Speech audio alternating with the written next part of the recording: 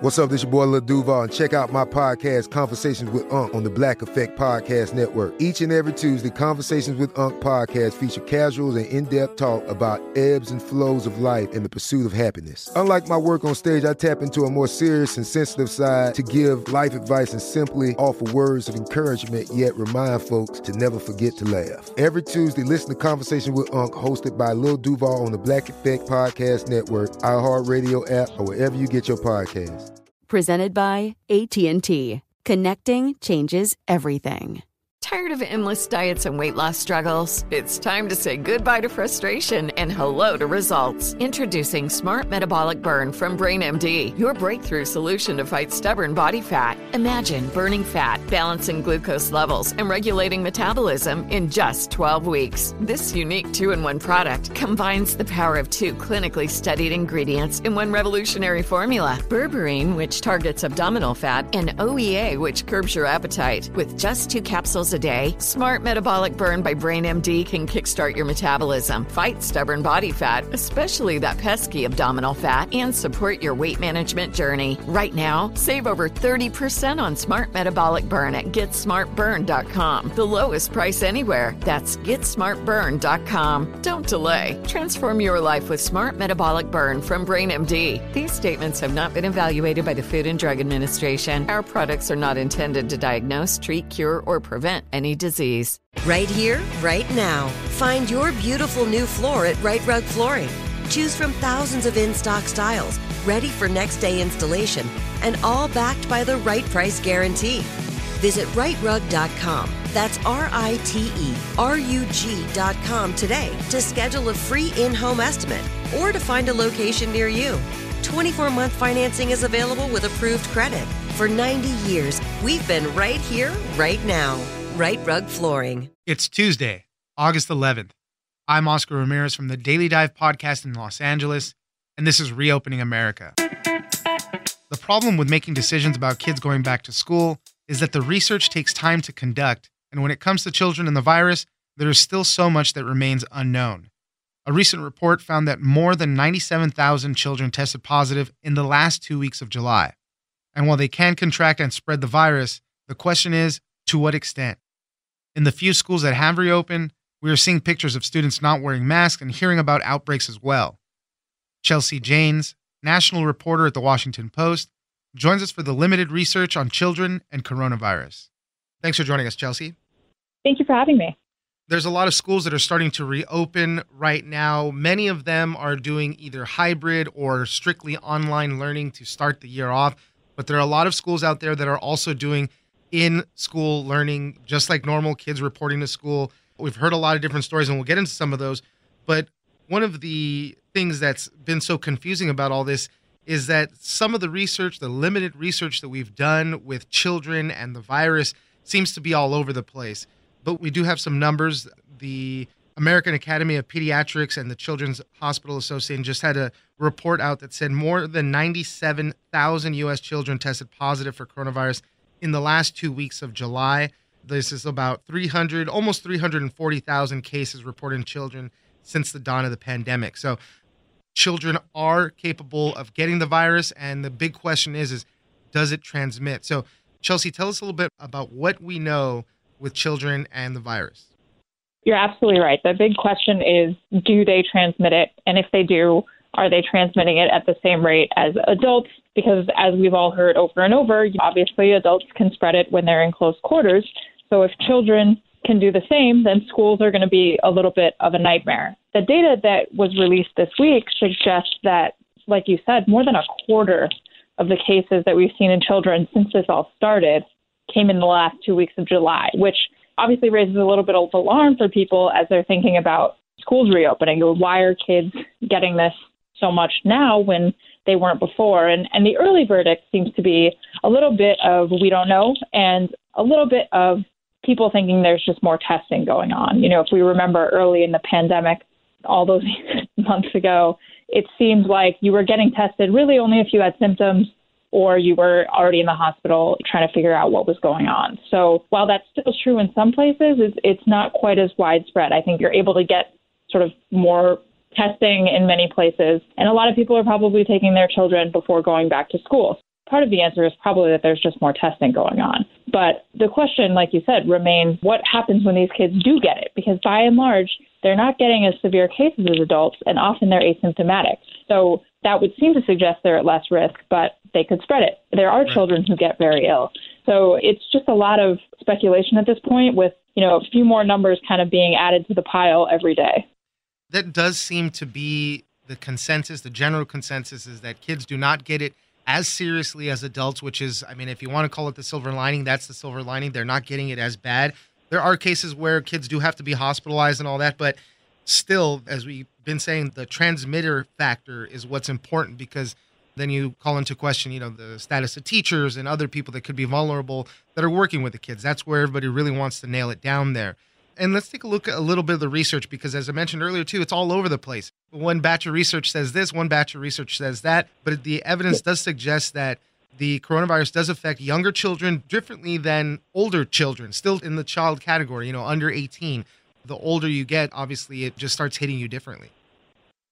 That seems to be what people are finding out now, yeah. And there might be a couple reasons for that. Again, one of the big theories of why we're seeing a lot more cases in teenagers, which we are, one of the theories is they're just the ones that are out and about now. Older adults have heard that they're at risk. They're staying home. It's summertime, and that's sort of the genre of person that's getting restless and going out and saying, I'm probably not at great risk. And for a lot of teenagers, that is probably true. So they might just be out and about more, which could account for the fact that we're seeing them represent a greater percentage of infections. But what we have seen in older children is that they can have more severe outcomes in some cases than younger children. And what I think people are trying to figure out is whether that's just sort of, a quirk of the data right now, or if that is actually representing a pattern that tells us something. But there does seem to be a difference in how the age groups are affected. And more lately, we're seeing that sort of older teenagers getting the virus the way that adults get it, as opposed to the way that younger children get it, and therefore having more severe experiences.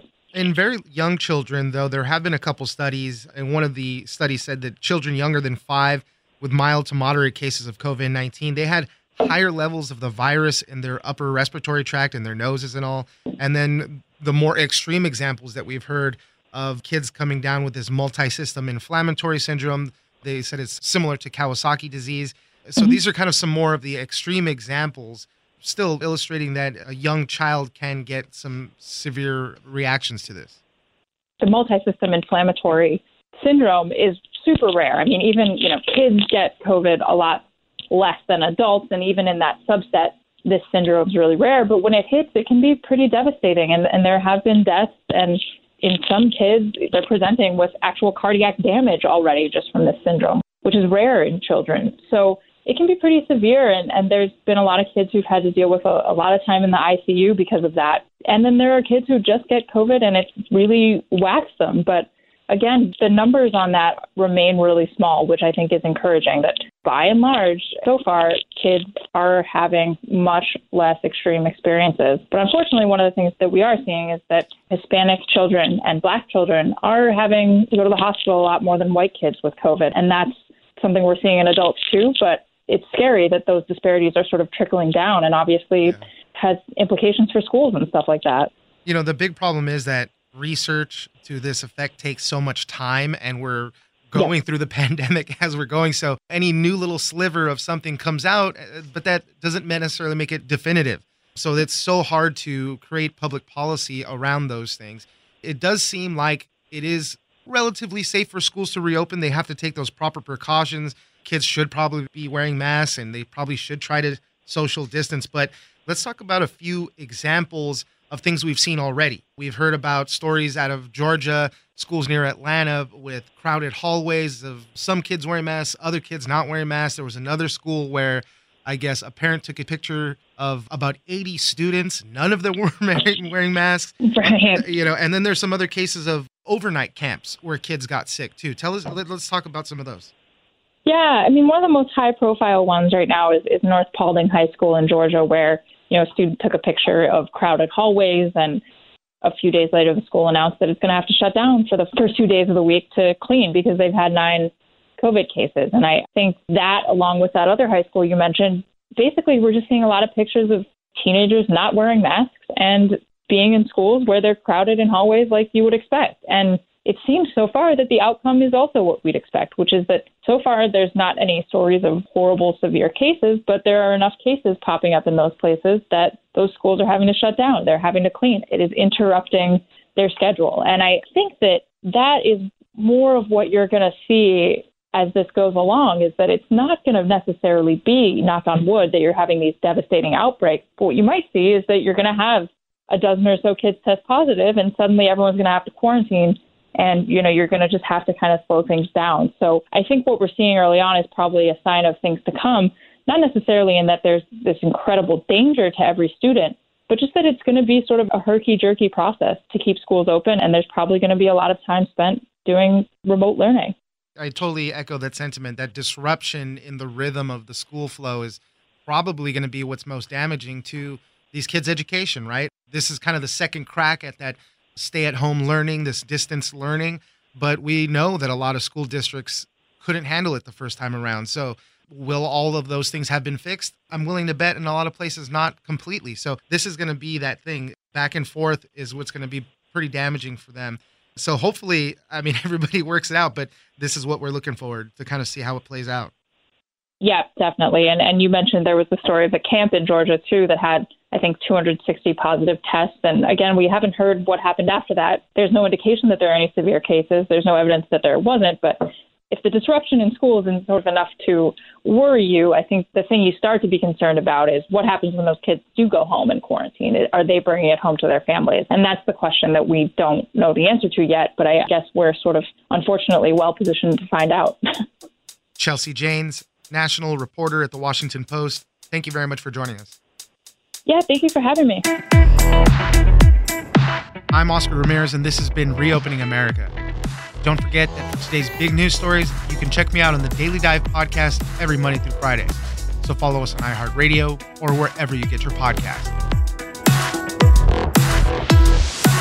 Tired of endless diets and weight loss struggles? It's time to say goodbye to frustration and hello to results. Introducing Smart Metabolic Burn from Brain MD, your breakthrough solution to fight stubborn body fat. Imagine burning fat, balancing glucose levels, and regulating metabolism in just 12 weeks. This unique 2-in-1 product combines the power of 2 clinically studied ingredients in one revolutionary formula. Berberine, which targets abdominal fat, and OEA, which curbs your appetite. With just 2 capsules a day, Smart Metabolic Burn by Brain MD can kickstart your metabolism, fight stubborn body fat, especially that pesky abdominal fat, and support your weight management journey. And right now, save over 30% on Smart Metabolic Burn at GetSmartBurn.com. The lowest price anywhere. That's GetSmartBurn.com. Don't delay. Transform your life with Smart Metabolic Burn from Brain MD. These statements have not been evaluated by the Food and Drug Administration. Our products are not intended to diagnose, treat, cure, or prevent any disease.